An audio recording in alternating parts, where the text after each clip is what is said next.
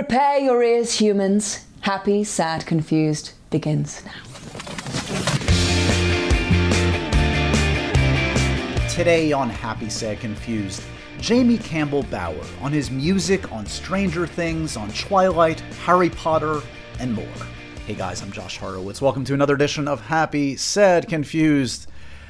I don't know if you guys are regular subscribers to the podcast. You probably are if you're listening to this, but I hope you're not bombarded by all these episodes. We've had a lot going on.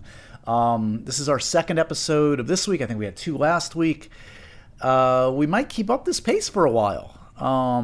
It's been just a good time for folks to chat with, people that I'm dying to chat with, and when it rains, it pours. So today's episode is indeed Jamie Campbell Bower, another young man who I've had a long history with. And it's like I've said before, it's so great to meet these folks at different stages of their career. Jamie is in such a great place right now. I'm so happy for him. He's having a hell of a year, a hell of a summer. He is, of course, spoiler alert for Stranger Things fans who have not caught up, spoiler alert, he's the big bad. He is Vecna. He is Henry Creel. He has won a great performance in the new season of Stranger Things, and better yet, he's going to be on the last season too as the big bad. We're going to talk all about that. We talk all about his new music, which is not new to him. He's been making music his entire career, but something he's always been passionate about, and something that continues to be creative fulfilling for him, and certainly the fans are there for it too. He has intentions and aspirations to tour with it. We get into that. And we also dive into all things, all phases of his career. He was, of course, in the Twilight films. He revealed to me in this conversation that he was, in fact, yes, up for Edward at first in Twilight. We also talk about his role in the Harry Potter films, and this I did not know, and I don't know if this is public knowledge. He auditioned to play Harry Potter as well. He has a great story about that. So, it's a great chat, and we're not even getting into the really interesting substantive stuff, which is that Jamie was really open and honest and talking, as he has been in the past, about his sobriety. He's been sober. I think he's been sober, he says, for 7+ years. And his words in this conversation I know will be meaningful to many people, talking about the issues he's faced and how he's navigated them and how he's come out the other side.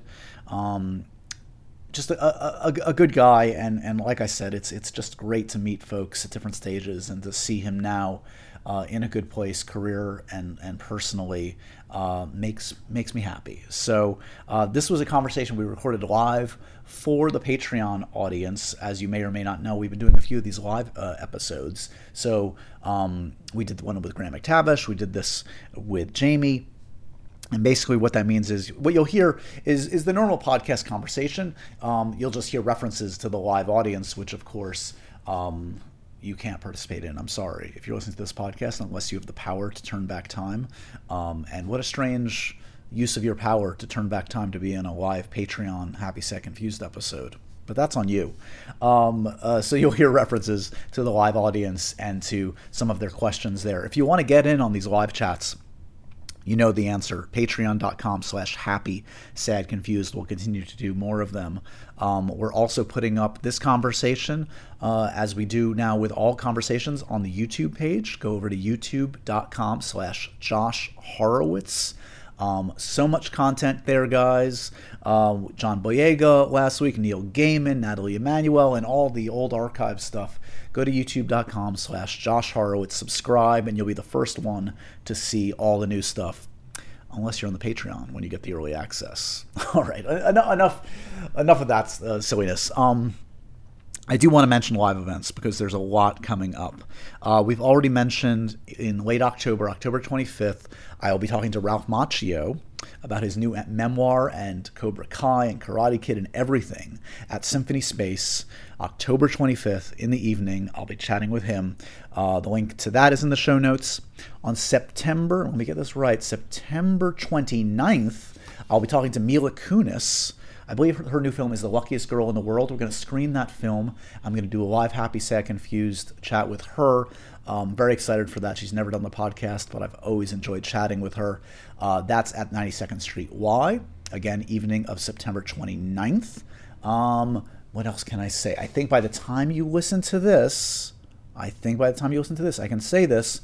New York Comic Con, October 9th, I think it's 4 p.m. I'll be moderating the panel for Weird. Yes, Weird is the Weird Al biopic. I'm so excited for this. I'm going to see it very soon. Daniel Radcliffe, Evan Rachel Wood, Weird Al will make an appearance, I think virtually, but that'll work for me. Can't wait for that. October 9th, if you're in New York at New York Comic Con, come on by. 4 p.m. is the big panel for Weird. I will be moderating that. So yeah, lots of opportunities to see me up close and personal in person. Come on out if you can. Buy tickets to the events. And again, as I said, as always, on the Patreon, you get discount codes. So check that out, patreon.com/happysadconfused. I think that's all the business at hand. Let's get right to this Once Upon a Time live event with the ever-charming, the very talented Mr. Jamie Campbell Bower. Enjoy. We've made it, Jamie. Are you still there? I'm here. Oh, this is the biggest exhale of the entire conversation. Going live, that moment before you go live, usually I rely on a camera crew, people that know better than me, but when I have to hit the go live button, Jamie, it's just, I feel like I need to run to the bathroom. I'm sweating. It's horrible. There's no redos. We're here. It's present. We're in the moment. This is 2022 encapsulated. Just two dudes talking into their computers, trying to make a connection. Screaming into the internet, into the void. Help us. An official welcome to the audience watching live, and a welcome to folks that are watching us in 75 years after we're dead and buried. Hopefully you enjoy this conversation. This was 2022. This was Jamie Campbell Bower and Josh Horowitz. This is what we did back then. Most importantly, thank you to the audience joining us live. We're going to take your questions for Mr. Jamie Campbell Bower. You might see a little button that says ask a question. That's where you do it, guys. Just write in your question there. And if you want to be on camera, if I get my shit together and actually figure out a way to do it, just write in the question, yes, I'm cool with being on camera. Maybe I'll make a stab at it, and hopefully our computers won't explode. But the man of the hour, let's get right into it. Jamie, it's so good to see you. Congratulations. You've had a good summer, man. The music, Stranger Things. It's a good time to be Jamie Campbell Bower. Just tell me how you're doing. What's the summer been like for you, man? It's been great. It started sort of chaotically with the release of the show. For me, I hadn't been able to talk about it for 2.5 years. So when I was finally able to divulge all this information, there was this sort of verbal diarrhea that just sort of spewed forwards. Very exciting, an incredible project to talk about, an incredible show to be a part of. And then, I've been working for 15 years now, so I know when things kind of get crazy and what I need to do to remain human and myself, right, and not kind of get, too wrapped up in it and try and remain grounded. So there was a sort of 2-week period where I was like, the mind was just everywhere. It was living in the clouds. And then I was like, wow, I need to reground, regroup, meditate, stay focused, stay centered, So I was doing all of that. There's been a lot of great travel. I've met some amazing people. It's been beautiful. It's been a real blessing. It's been, not without its ups and downs, but that's life. It's never plain sailing. You bring up something that I wanted to kind of talk about, because I remember talking to you way back when in the Mortal Instruments era, and kind of like the first round of like Jamie Campbell Bower has arrived moment, a couple years after Sweeney Todd, and it was an exciting time. And you're at such a different place, I know, in your life and career and personally. And you just alluded to this, like there must be a weird kind of sense of deja vu. You're not 22, you're a man that's kind of been through it. And like, just talk to me a little bit about, this new opportunity, or this like kind of second chance at, you know, quote unquote mainstream success. Do you feel like you're going into this with a much different attitude given all that you've been through career-wise and personal-wise? Absolutely. I mean, for me, you know, in my early 20s and my mid 20s and even my late 20s, once I'd gotten sober, I was still figuring myself out. There were still parts of me that I had yet to get to grips with. And now, you know, at 33, I'm much more able to understand myself and my career and the importance of creating beautiful art, and that it's very little to do with me at the end of the day. You know, I think when any young person encounters a level of interest in them, it's always a very jarring and strange experience. And now I look at life like, and I look at the world, you know, it's like we're all at school together. We're here, and actors or creative people are putting on shows. Like my agent said this the other day. He was like, darling, we're just putting on shows in the barn, and we're hoping that people come to see the show. And if it resonates with them, then fantastic. And if it doesn't, then we try again and we do better and we figure out why. So that for me is like a huge part mentally now. And I think I'm just a lot more, I'm a lot happier. I'm just a lot happier now. I really, really am.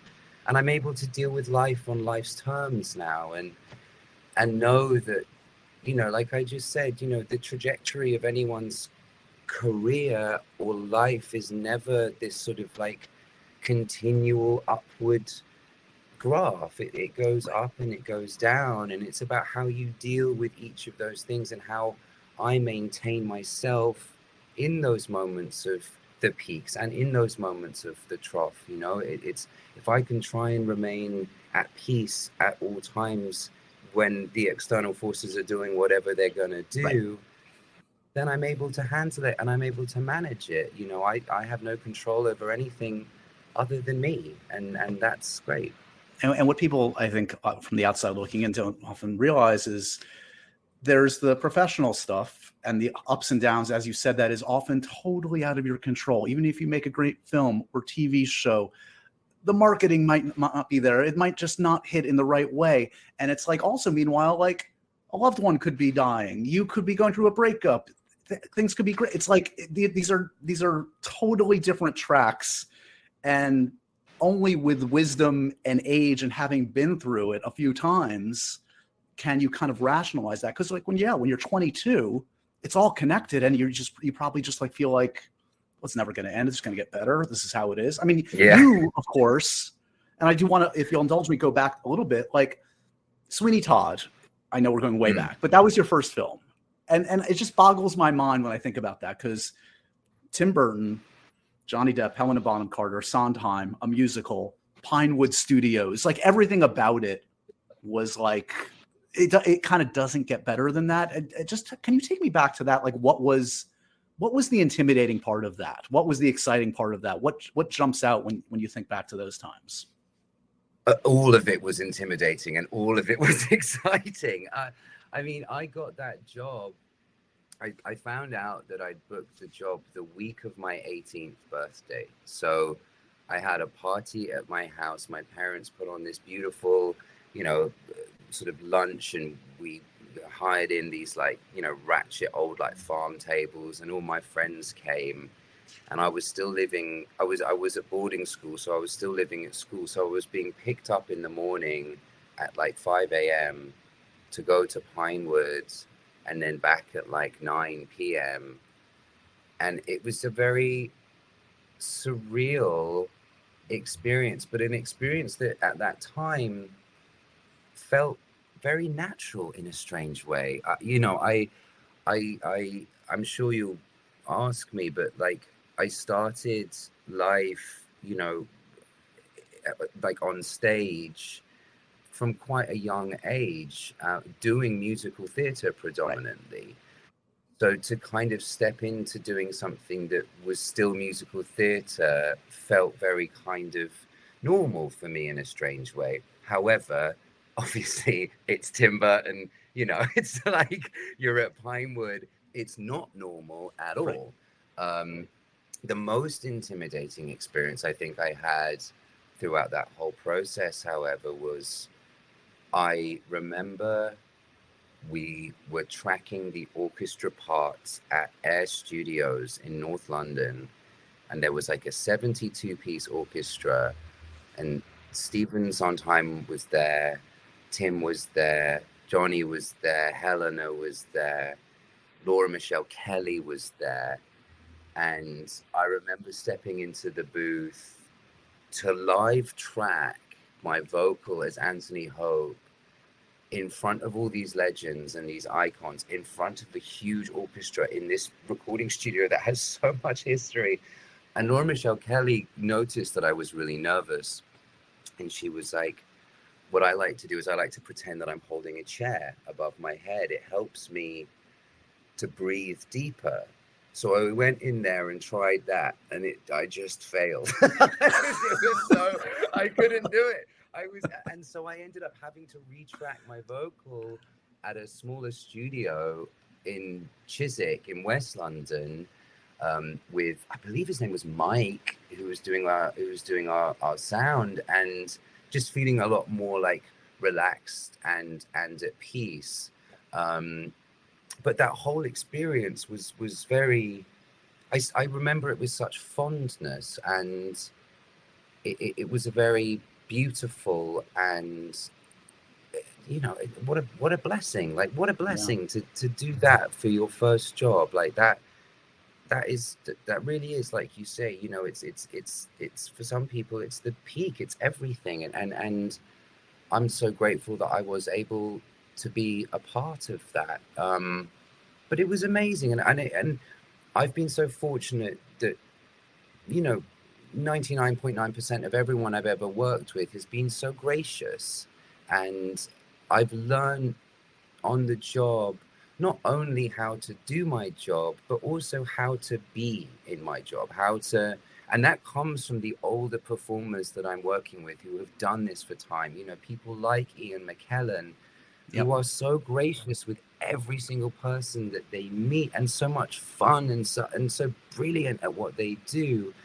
And I've been so fortunate because I've been able to witness that, pick up on it and go, God, that's just, you're so lovely and kind to everyone. And this is how it should be. You know, this is how we should work together. And Sweeney was no exception to that. You're working with Tim Burton, an incredible auteur, you know, who spends so much time in his head and has a great support around him. And you're just watching this genius at work. It's like, fucking fascinating. It's so funny. So a lot of people lately have been talking about this like supposed like Twilight resurgence. For me, Twilight never went away. Twilight was the beginning of my career at MTV. I had a great deja vu moment recently when Ashley Green's been doing a podcast like looking back at Twilight, and I came on and I talked a little bit about my experience just on the periphery of it. And you had a kind of a cool vantage point on it. Like you were in it, but you weren't like besieged like everybody else. You kind of like could dip in and out of it. Is it true, first of all, like that were you up for Edward? Did you do the audition for Edward for Catherine Hardwicke? Is that a true story? That is a true story. And I have an email from, I think it's from Wick Godfrey at Summit, that I think I looked at this like a year ago or 2 years ago, because I remember Catherine had a house down in Santa Monica. And I remember I was like I thought I was driving past the house. I was like, holy shit, I remember all of this going on now. So I like pulled up I was like, Twilight, got to find this email. And they were really interested in me reading for Edward. And they were like, you know, the sort of like the dedication that Jamie brings to his roles, you know, we're really interested in seeing him and all of this and all of that. And it didn't work out at the time, because it was around the same time that I think Sweeney was being released is when they were interested in seeing me. And I think life was just so crazy and hectic. It was one of those things that just never came to fruition. And yet, you know, cut to movie 2, and they're like, hey, want to come and play a bad guy? I was like, yeah, I'd love to. But also, I like was not great in that audition either. Like, I remember. Were you with Kristen? Did you play opposite her? No. So I never screen tested or never auditioned for Edward. Like, it was more of just like a conversation where they were like, we really want Jamie to come along. We'd love him to be a part of this. We see him as a potential Edward. And it just like, it didn't work out. But then when I went back to read for Caius, I remember like, I was still so young. I was like 19 and I forgot the lines. And I said, I was really sorry in the audition. And I remember my agent at the time called me and afterwards, and they were like, the audition was fine. Just never say sorry in an audition ever again. Project absolute confidence. You nailed it. Don't apologize. Yeah. Yeah, which is not a note I've ever taken with me, by the way. So, you know, I still say sorry if I get things wrong, because accountability, right? So, yeah, like that was a crazy time too. Yeah, wild. Was Potter always? Were you up for other Potter roles, or was it always Grindelwald back then? Mate, I was up for Harry. Yeah. So they came to my school to look for potential Potters or potential cast members, and pulled me out of a bunch of people. And so I went to go to the audition. And I think, correct me if I'm wrong, but isn't the first Potter Chris? Didn't Chris do the first Potter? Chris did the first Chris two. White. Chris Columbus. That's right. Yeah, of course. So going again, you know, serendipity, going back to Twilight, you know, seeing Chris again. So I went to go and meet Chris when I was 14, I guess. Oh, you're talking about Chris Weitz. No, Chris Weitz didn't do Potter. Chris Columbus did Potter. Columbus, that's right. Yeah. Of course. Chris Columbus, that's right. Sorry, yes. Confusion there. So I went to go and meet Chris Columbus in London for the first Harry Potter, and they'd asked us to prepare a joke. And I had just heard this joke about a fairy, like the reason why the fairy sits on top of the Christmas tree. And it's a really like dirty joke because it's about Christmas tree up somebody's bottom. And I told this joke in the audition, and there was again this sort of just like air of just like silence after I said it, and I was like, well, fuck that up. Better move on. So yeah, that was something that like I was asked to be a part of, and then, you know, I had friends in that sphere in the Potter universe. And I work with Simon Beresford, who represents me in London, who I've worked with since Sweeney, who got me Sweeney, also represents Ralph Fiennes. So when they were sort of looking for somebody to come in and potentially play a young Grindelwald, you know, they were asking the people that they knew. And Simon said, well, Jamie's now, you know, properly working and is not telling too many rude jokes anymore, you know. Yeah, that was a phase when he was 11 years old. He was telling really nasty, dirty jokes, but he's grown out of it. Yeah, being a little turd. And so they were like, yeah, of course, like let's get him in. And so I was very fortunate in that sense, where it was like, let's do this. Let's you know, let's play this role. Amazing. Before we jump forward to both the music and Stranger Things, I do want to mention, because you've been so honest, and I know it's helped a lot of people, and obviously only talk about as much as you're comfortable, but you've talked about sobriety and you tweeted about it. And I know that must mean so much to so many young people, because, you know, as you well know, mental health is not talked about, especially for young men, like talked openly about like these kind of struggles. And I'm just curious, like looking back, like, do you tie any of what you've been through in with the work, with the industry, with the pressures that you felt? Or was this all just going to happen anyways? This is just like genetic and, you know, predispositions and the stuff that you were going to go through. I mean, looking back, you must have had time to sort this out and think this through about sort of the genesis of what you've gone through. Look, I growing up was a very anxious child, probably one of the reasons why I told a lot of dirty jokes, probably the reason why I sought attention in some way as well. it was this feeling of not being able to fully comprehend, come to terms with the deep emotions that I had within me. I always found that quite scary growing up. I also suffered with what we call, a spiritual malady. I had this big hole in my body and in my sort of being that I just didn't know how to kind of fill. And when I discovered alcohol, it was like all of this fear goes away. It just disappears. And you marry that with an inability to, know the fact that I don't have an off switch.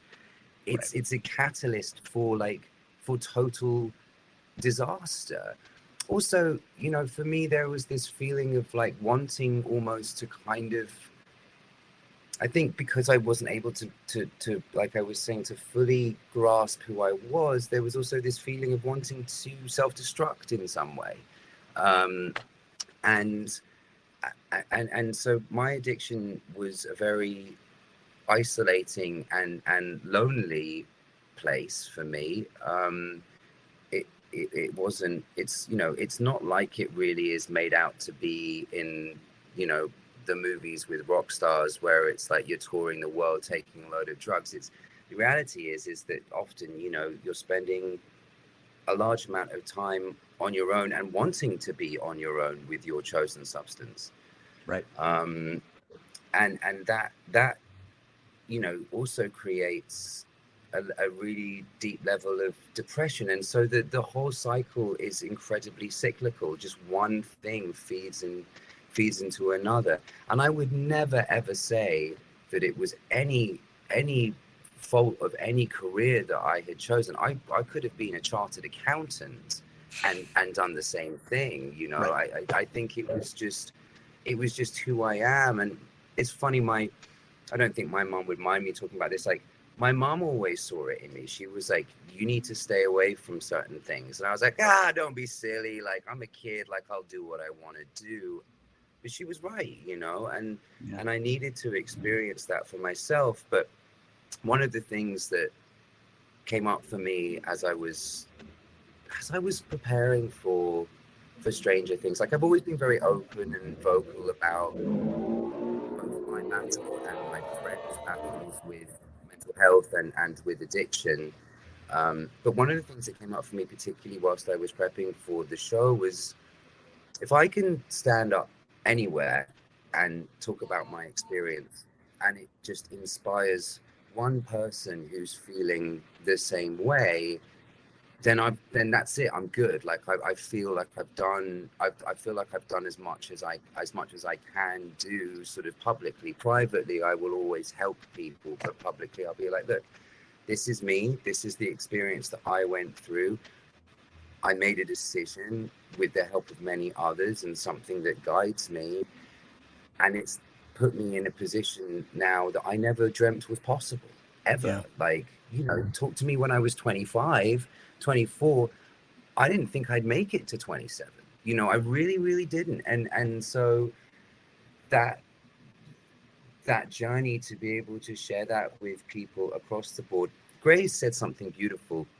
Grace, who plays Chrissy in the show, she's talking about this was over the weekend at this convention that we were at, and she was saying that, addiction and struggle does not pertain to one particular thing. It's not, I'm an alcoholic and therefore that's it, and only alcoholics can understand this and listen to this. It's like, no, these are all, your addictions can go anywhere and can go everywhere. And I know that my addictions have gone everywhere. I can cross addict into food, into exercise, often into work, which is great because now I'm able to like really become obsessed with jobs, which I love. Well, it's a manifestation of other issues. It's not in and of itself the thing. It's connected to every other hole and wanting and problem that we're trying to ignore and push away. And it's not you know, as you say, it's all connected. And honestly, you know this, but like every word you've just spoken, and I see it in the chat just now in the live chat, like it means so much to people, and you should know that. Like sharing yourself so openly on that, like it does make a real difference. So I'm glad you've been through this journey and come out the other side. And I know it's a day by day thing, but I'm glad today you're doing well, man. Congratulations on that. Thank you so much. Pretty sweet. So let's talk about the music, because the music's great. You have, and I know this has always been a passion. You talk about this from childhood, but you have the new single that you released, the video. I think the video is more haunting than anything Vecna does. Watching you and I Am, that's the chilling stuff. This preacher guy, I don't want to fuck with him. That guy scares me. What does music do for you that acting doesn't? Or is it filling the same well? Talk to me a little bit about what you get out of it. It does in some way fill the same well. It's interesting. Art for me is always about connecting to the deepest possible truth. And acting, as you know, from my side of things, is largely to do with the way it's written. If on the page there is this undeniable universal truth, the job is like, it's a dream. It's everything. You're like, fuck, you're talking to me. We get the same feeling from watching something as we do from performing it. Right. And to go back to Stranger Things, the way Matt and Ross write is just the whole show. Yes, okay, whilst we're in this, world of 11 having superpowers and Brenner and Russia and all of this kind of crazy exterior, it's peppered with these beautiful moments of reality, and that comes from the writers.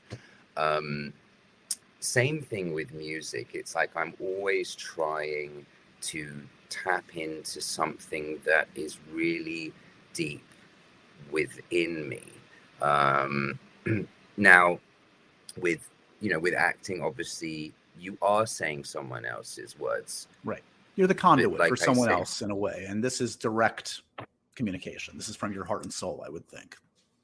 You would hope. That's the goal. Hope. That's the whole, yeah. So, it does fill the creative need within me.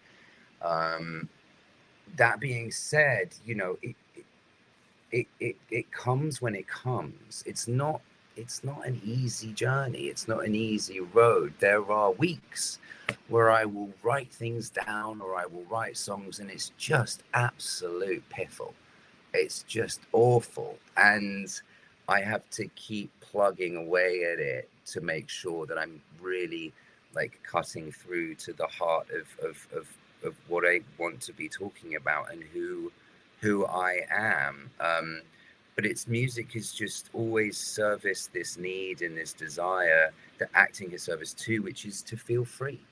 It's this freedom that I get when I am on stage, whether it be acting or doing music, and I'm doing something that means a lot to me or something that's resonating with me, I feel the most free I have ever felt in my life. And that feeling is a feeling that I will chase until the end of time.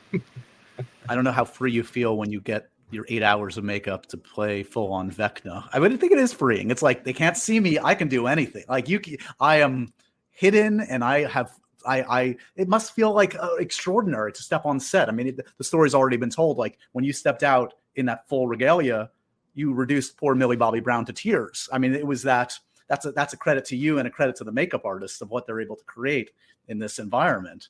But I want to talk a little bit about your interpretation because, man, it works on so many levels. I know you've talked about like finding the voice, and that took a little trial and error. What was the worst version of the voice? What was the one that like that? What was the one that you regret even toying with? Can you give me any hint of what it sounded like? Give me the shit Vecna. I want shit Vecna. The shit Vecna. I think the worst was probably at the read through, if I'm being honest, because I had never really done it in front of anyone before, so I was so nervous about it. And Shit Vecna, he sounds very constipated, you know. He's like this, you know. It's time, Chrissy. You know, he's like he's holding it all in. He's just sort of like, oh man, I can't believe I just did that. It was not good. It was not great. Yeah, that was shit Vecna, both, you know, metaphorically and literally, if we're talking about constipation. So yeah. Looking forward. I mean, the excitement of this is not only what you've accomplished in season 4, but you know, you're the big bad, like for the end game. Like, this is it. This is the guy. He's coming back in a big way. I know you probably know nothing. The actors never know anything until it's time to get on set. Is that true? Still, you're in the dark? Yes. Oh, wait. Oh, you do know. So have you seen scripts? Have you seen anything?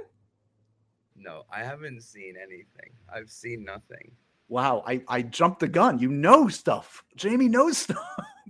Who? Okay, you've played opposite a lot of talented actors. Who are you excited to potentially play with that you haven't yet in the Stranger Things cast?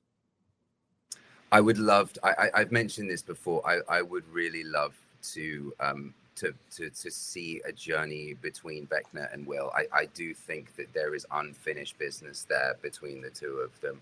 I am a huge fan of the show, and I know that, you know, from sort of skulking around the internet, there are people who are suggesting that we may have seen Vecna in season 1, you know, and I would love to kind of explore that relationship with Will, purely I think also because, like, visually when I watch the show, you know, like when Will is like in bed and you know, and Winona's having to like up the temperature, like that's a lot. Like that's a lot. It's very scary, and I love scary. So I'd like to see more of scary. Sold. All right, I want to run through a bunch of questions. We've gotten a ton of questions. We'll get through as many of these as possible in our remaining time with Jamie. Here's one that I was not aware of until this person wrote this down, and then I looked it up. So Sage Hannah wants to know, hey, can you please ask Jamie Bauer to say, stop it, behave yourself? I need this. So you must be aware of this. I did. Then I went to YouTube, and sure enough, there are tens of thousands of views on compilations of you saying, stop it, behave yourself. Is this like a go-to? Is this like your go-to phrase that I was unaware of? I think it was. Being British, I'm very unable to sort of handle any form of praise, and stop it, behave yourself was sort of a shutdown. It was like, no, don't do that. Let's move on. Like, that's making me feel funny. So I am aware of it. Yeah. Okay. Jess wants to know, if you were made to choose between acting and music and could do only one for the rest of your life, which would you choose? It's a hard one, I know. Death. Can't do it. Avocado says, hi, Jamie. With the massive success of your newest single, I Am, and you currently residing in the US, would you ever consider touring across the country? Yes, I would love to. It's been something that I've spoken about with the great group of people that I work with. For me, I really want to, when I go out on tour, do shows in strange places, or do shows in places that you wouldn't normally expect to see a touring artist to go to. So, you know, for instance, like I took a bunch of crazy pictures out in this little town called Mayfield, Georgia, whilst we were working, and that was for the music. And I'd love to go to small towns like Mayfield, Georgia, and like play in some like old abandoned church building, and just bring a rig with me. I also remember like watching documentaries of Bob Dylan, and he would drive himself in the in this Winnebago, you know, across the country when he was touring. That for me is something that I would love to do. It's, you know, for me it's about making the entire experience of living an artistic experience. So if I can drive myself, you know, across the country to go and play a show, I will, and that's what I want to do. So yes, that is the plan. We're slowly but surely kind of getting there. I want to have enough material to be able to put on a really great show for people. But yeah, it's out there. It's in the universe. Here's a question. Who would you most like to play in a biopic? And specifically, they're mentioning musicians. They mentioned David Bowie, Kurt Cobain. Have you ever dreamed of playing a musician, a real life musician in a biopic? Yeah, I would always be interested in playing a musician in a biopic. I mean, the Bowie movie that Johnny Flynn did was something that was floating around my universe for a minute, and I think the thing that scares me about that is, you know, it's seemingly very difficult logistically to obtain both the rights to the story and the music, Yep. combined. Yeah, so I think if the project was right, I would definitely do a Bowie thing. It would be scary, but it would be something that I would be very, very interested in doing. But there's like a script that has been floating around since I was like 19. It's not a biopic about a real rock star, but it is a biopic about a musician. And I remember reading it, and there's still part of that character that's like exists within me. And I've sort of tried to kind of bring it back to life again, but you know, everyone's kind of moved on. It's been like 16 years. Everyone's like, no, you're like, still here. Yes, yeah. Nobody's. But sometimes I agree. Sometimes those kind of pseudo masked like biopics are the best. Like that even like Todd Haynes, like I'm Not There. That was kind of about Dylan, but kind of an interesting interpretation. Velvet Goldmine, like these ones that are kind of like, they're not the literal biopic, but like using that persona, multiple personas, that life as a means to express something bigger about the musician are kind of the coolest ones in a way. I mean, I'm Not There, like that film for me is just like such a huge part of my, you know, cinematic archive, as it were. You know, Blanchett's performance, I mean, everyone's performance in it, you know, even down to Ben Whishaw just sat in that, you know, courtroom smoking cigarettes. I mean, aesthetically, I'm just like, oh, fuck, come on. But like, you know, Blanchett's performance in that film, performance in anything is fucking ridiculous. But like, she just crushed it. Like, mind blowing. Did you have, you mentioned like Whishaw, and I wonder, like, did you have like a group, like a peer group? Like, you know, you're a little younger than like the Pattinsons and the McAvoys and the Hiddlestons. So I'm curious, like, did you have like a kind of a group that you feel you came of age with back home, or no? Yeah, well, kind of. I mean, you know, Redmayne, Sturridge, Pattinson, we were all kind of, when we were in our sort of, they were a little bit older than me, like you say, but we would all do the same kind of photo shoots together. So, you know, those like up and coming actor shoots. So we'd always find ourselves on set. And then, you know, it's like you'd see Rob just like jet off into the stratosphere. And, it, you know, I felt like we were kind of like old versions of like Peter O'Toole sat in bars, smoking cigarettes, drinking, being like fucking jaded, you know, being like bastard. So there were kind of a few of us, and it's always really nice, you know, like when I went back to go and do that really brief thing that I did in Fantastic Beasts, you know, Eddie came into the trailer and like came and gave me this big hug and was like, it's so good to see you, man, like I haven't seen you forever. So there were kind of, I was kind of part of that group, but also kind of removed from it too. I guess I've always suffered from this like imposter syndrome where I'm like, I'm not fucking meant to be here. What the hell's going on? I always say this: all the best ones have imposter syndrome. If you think you belong, then I don't want to talk to you. I don't have the confidence. The good ones doubt themselves every single day, no matter how successful they are. You are, correct me if I'm wrong, you're going to be working with Kevin Costner, and not just Kevin Costner, but on a Kevin Costner directed Western. I'm very excited for this. Kevin is a great director. He knows Westerns. This is the next gig? Yes, sir. What's the prep? Have you ever done anything like this? I don't feel like I've seen this on the resume before. No, it's funny. I've never been in a Western, but interestingly enough, with the way that my music has been going since January of this year, it's all felt very serendipitous. You know, it's like Run On had this, like, you know, obviously Johnny Cash covered it, and you know, the look of the video that we made had this like kind of Western feel to it, so much so that we even used a grading when we were editing, you know, this Western grade on it. And through to I Am as well, which was a song that I made, I think, before like I even got the gig with Kevin. So it has felt like everything's been sort of leading up to this moment. And then now, you know, I'm really immersing myself in the world of sort of more modern Westerns and picking out characters that for me, you know, for me are helping me build this person that I like, and the character that I'd like to see on the screen when I'm watching it. So, you know, it's like I'm watching movies like Bone Tomahawk and like The Proposition. Nice. You know, I went back to, I went back to Django Unchained just because Leo's performance in that is so great and so visceral. You know, I've got the 3:10 to Yuma that I've got to watch as well, and like Assassination. You know, I've got a sort of endless list that I'm immersing myself in. I'm also putting posters up around my house of Western films. I've got this, you know, great poster of like Kurt Russell that I'm about to put up. So like Tombstone. I'm really, exactly. Yeah. So I'm really getting into it.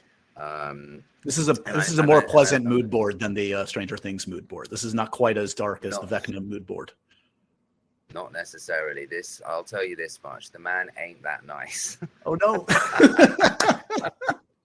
With the baddies that you're so good at, how have you not played an evil Imperial officer in Star Wars yet? Donald Gleason stole your gig, basically. I think, and I love Donald. I love Donald too, but I'm going to be honest with you, Josh. I'm gunning for James Bond. I not to play Bond, but to be a villain in Bond. And I remember before Rami did the film, I was like, I'm going to be the first person, you know, like under 30 to do it. It's going to be and then Rami comes along and just like kills it, and I'm like, damn it, I wanted to do that. So there's still time. I've always said that. There's still time. There's still time. What's your villain? Do you want a scar, an affectation? What's your you know what? I actually have no idea. That's a very good question. I think it's just the dream of being the villain. I'm like, all you need, hey, you have the constipated Vecna voice. You have that ready. So just recycle that.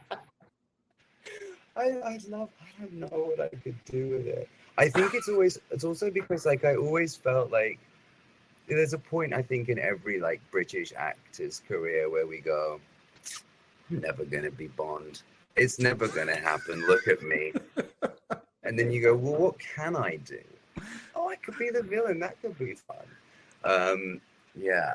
So I got to the understanding that I'd never play Bond. It's like, it'd be the campest James Bond ever. Let's be honest. The martini would have like a little umbrella in it.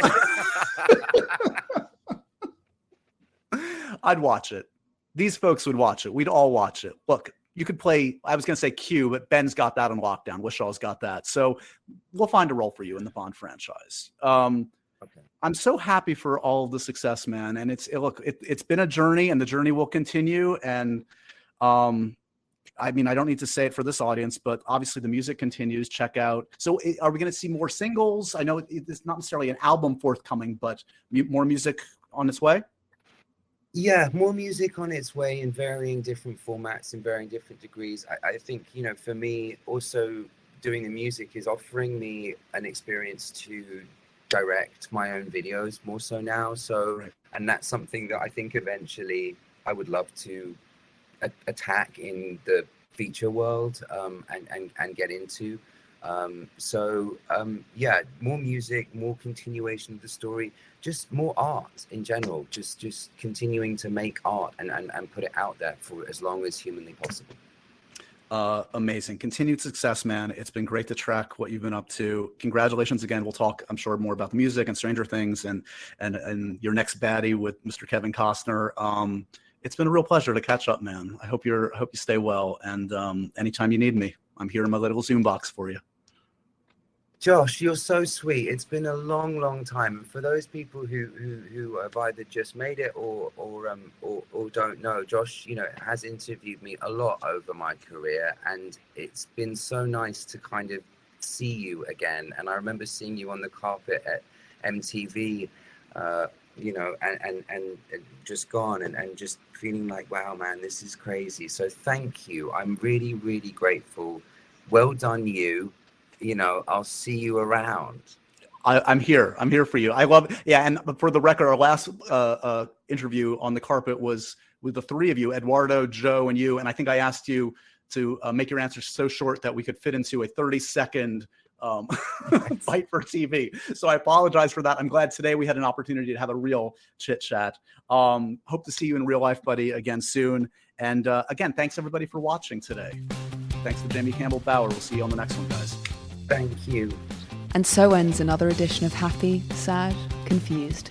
Remember to review, rate, and subscribe to this show on iTunes or wherever you get your podcasts. I'm a big podcast person. I'm Daisy Ridley, and I definitely wasn't pressured to do this by Josh.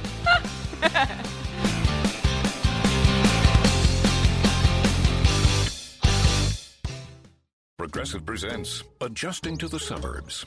I never thought I'd care about gardening until I bought a house in the suburbs. But now I find myself in conversations about liquid fertilizer, and I wonder, am I the fertilizer guy now? No way. Everyone knows the ratio between phosphorus and nitrogen, right? Yeah, I'm still totally cool. Anyway, when you save with Progressive by bundling your home and auto, that's the easy part of adjusting to the suburbs. Progressive Casualty Insurance Company coverage provided in service by affiliates and third-party insurers.